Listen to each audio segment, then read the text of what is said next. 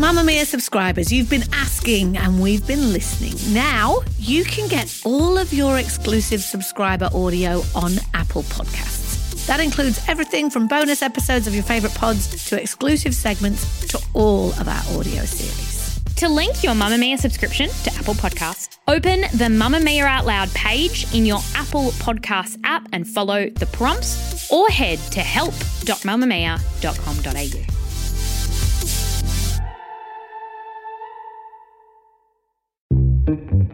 From Mamamia, hi, I'm Claire Murphy. Welcome to the Quickie, getting you up to speed daily. It's the silly season. Our social calendars are chock-a-block full of end-of-year celebrations. Some of those will be held at a bar or restaurant, and a lot of them will involve having a drink or two, or more. But with health authorities recently revising the number of drinks safe to consume down, have you considered not having a drink at all this Christmas? Today, we're speaking with a woman who's chosen to give up booze and to find how she balances the Christmas period with Australia's drinking culture.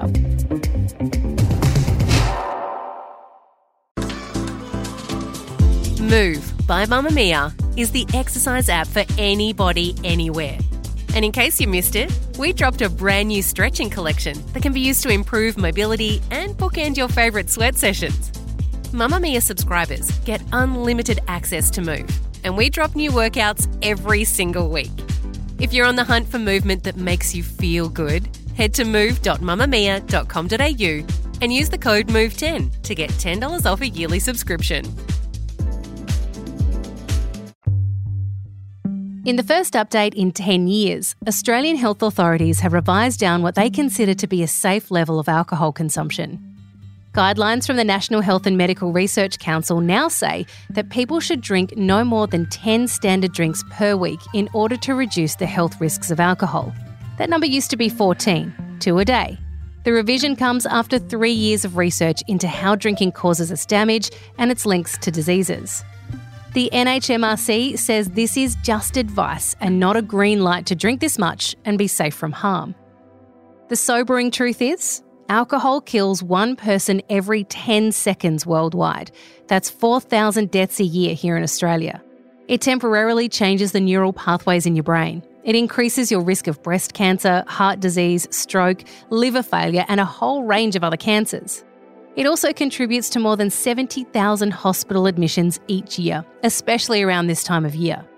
Statistics published by Turning Point and Vic Health show that alcohol-related injuries reach a high during the summer months, beginning from the last working day before Christmas. On Christmas Day, however, that number spikes with a 50% increase in ambulance attendances for intoxication reasons. Added to the physical issues with drinking, at this time of the year, you could also end up doing or saying something while under the influence that damages your career or your relationships. But with the Aussie binge drinking culture and alcohol being the social lubrication we all reach for during this period, can we face the silly season sans booze? On the outside, Maz Compton looked like she had it all. A successful TV and radio career, on the invite list for a host of showbiz events, she would throw back champagnes with some of the country's best-known faces. But for the past few years, she's ditched the drink. So has it affected how she interacts with people socially? Maz, was there a catalyst for your decision to give up booze? Did it take a major incident or was it more of a quieter realisation? Oh, it was about a decade of incidents, actually, Claire. I do get asked this a lot, and I can't put it down to a specific event that happened that I then went, okay, I definitely need to change tack.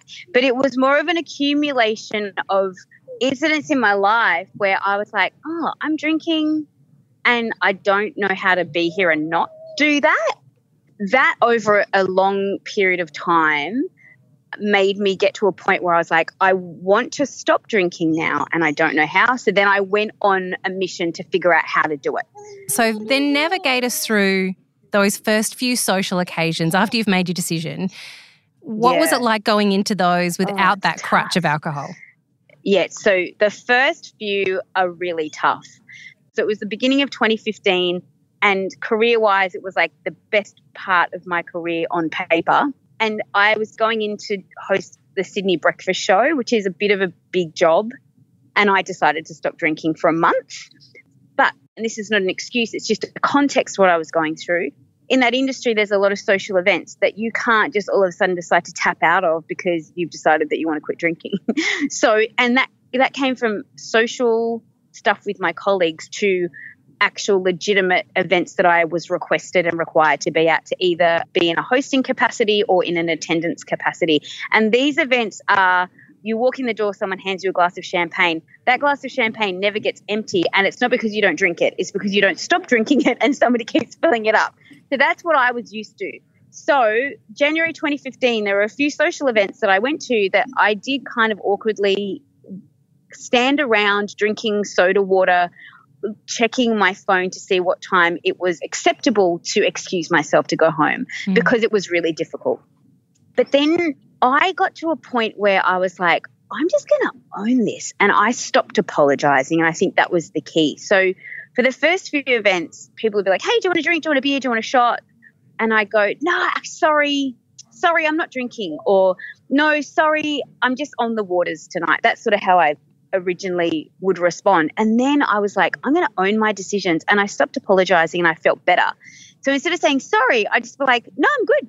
And the conversation would just kind of diffused the banter around, oh, you're not drinking and you're lame, and like, let us know when you're back on the juice, when you're fun again, because those comments are very real and that's something that people will maybe need to face, unfortunately. But if you're going to stop drinking, people are going to have a problem with it.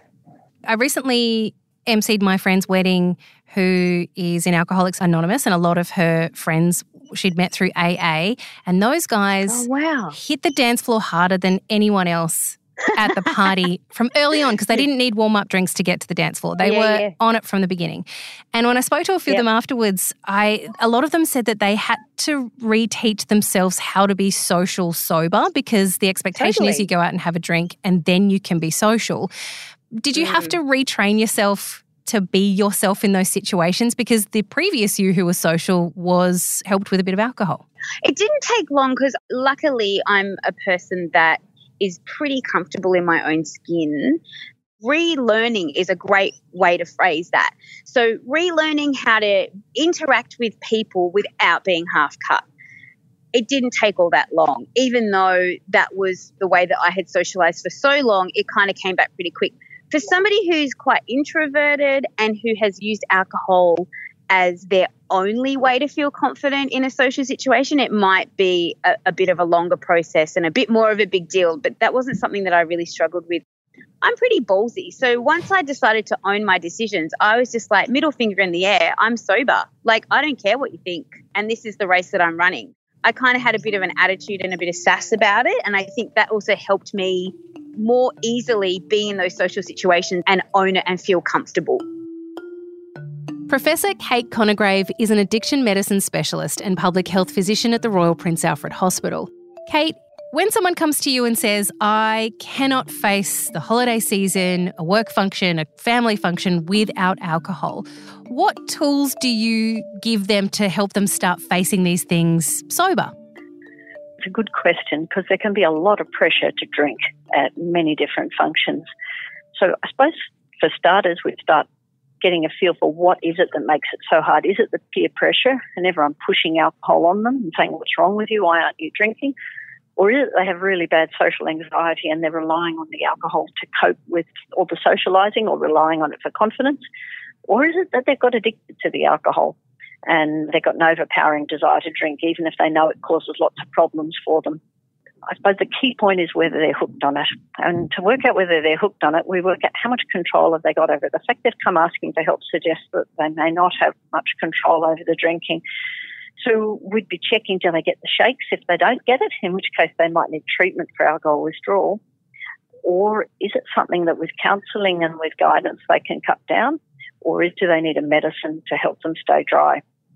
So, for example, for someone who drinks in particular at parties, but it gets really out of control when they drink at parties, if they're hooked on alcohol, we sometimes prescribe them naltrexone.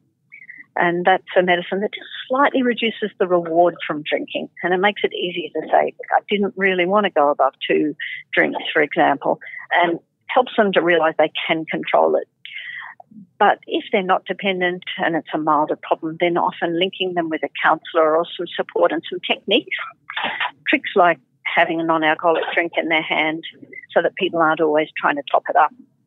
Tricks like having something to eat, having water between drinks. There's a lot of practical tricks that can help too. Some people get a lot of support out of groups, mutual support groups. Some people go to Smart Recovery. You don't have to be alcoholic to go to that, but if you're just starting to have a few troubles controlling it or, want a bit of extra support and motivation to getting alcohol back to the place in your life that you want it to have, then Smart can offer some help. Some people like Hello Sunday Morning. That's a site where people celebrate how good it feels to wake up sober on a Sunday and enjoy your day, be able to go to the beach or enjoy times with your family without being hungover. So there's a huge range of options. But if you do think you're hooked on grog and you're getting the shakes when you don't get it, go and see your doctor. There's your GP or the specialist drug and alcohol units, and they can give you some tips on what's there to manage the withdrawal or to give you relapse prevention medicines to help you stay dry afterwards. So what does Maz say when people tell her that no way, I can't possibly face the Christmas season without a drink or 10? For me, there was a shift where I stopped running away from something and I started working towards. So originally I was like, I'm just going to not drink anymore. And then it switched to, I want to be the best, healthiest version of myself. And these decisions every day of not drinking are helping me achieve that goal. And I think that's also why I've had the sustainability of 5 years of being sober without having to kind of put a tally mark on the wall every day. It's just who I am now. This episode of The Quickie was produced by Ellie Beattie with audio production by Ian Camilleri. For more episodes, you can head to mamamia.com.au/The Quickie. And if you're keen for a bit of girl chat that sometimes wanders into inappropriate territory, then meet your new podcast BFFs, Kelly, Flex and Lem, the Overshare crew. The girls talk about everything from cheating to being attracted to your friends, all the things you'd normally talk to your best girlfriends about. Check out Overshare in your favourite podcast app.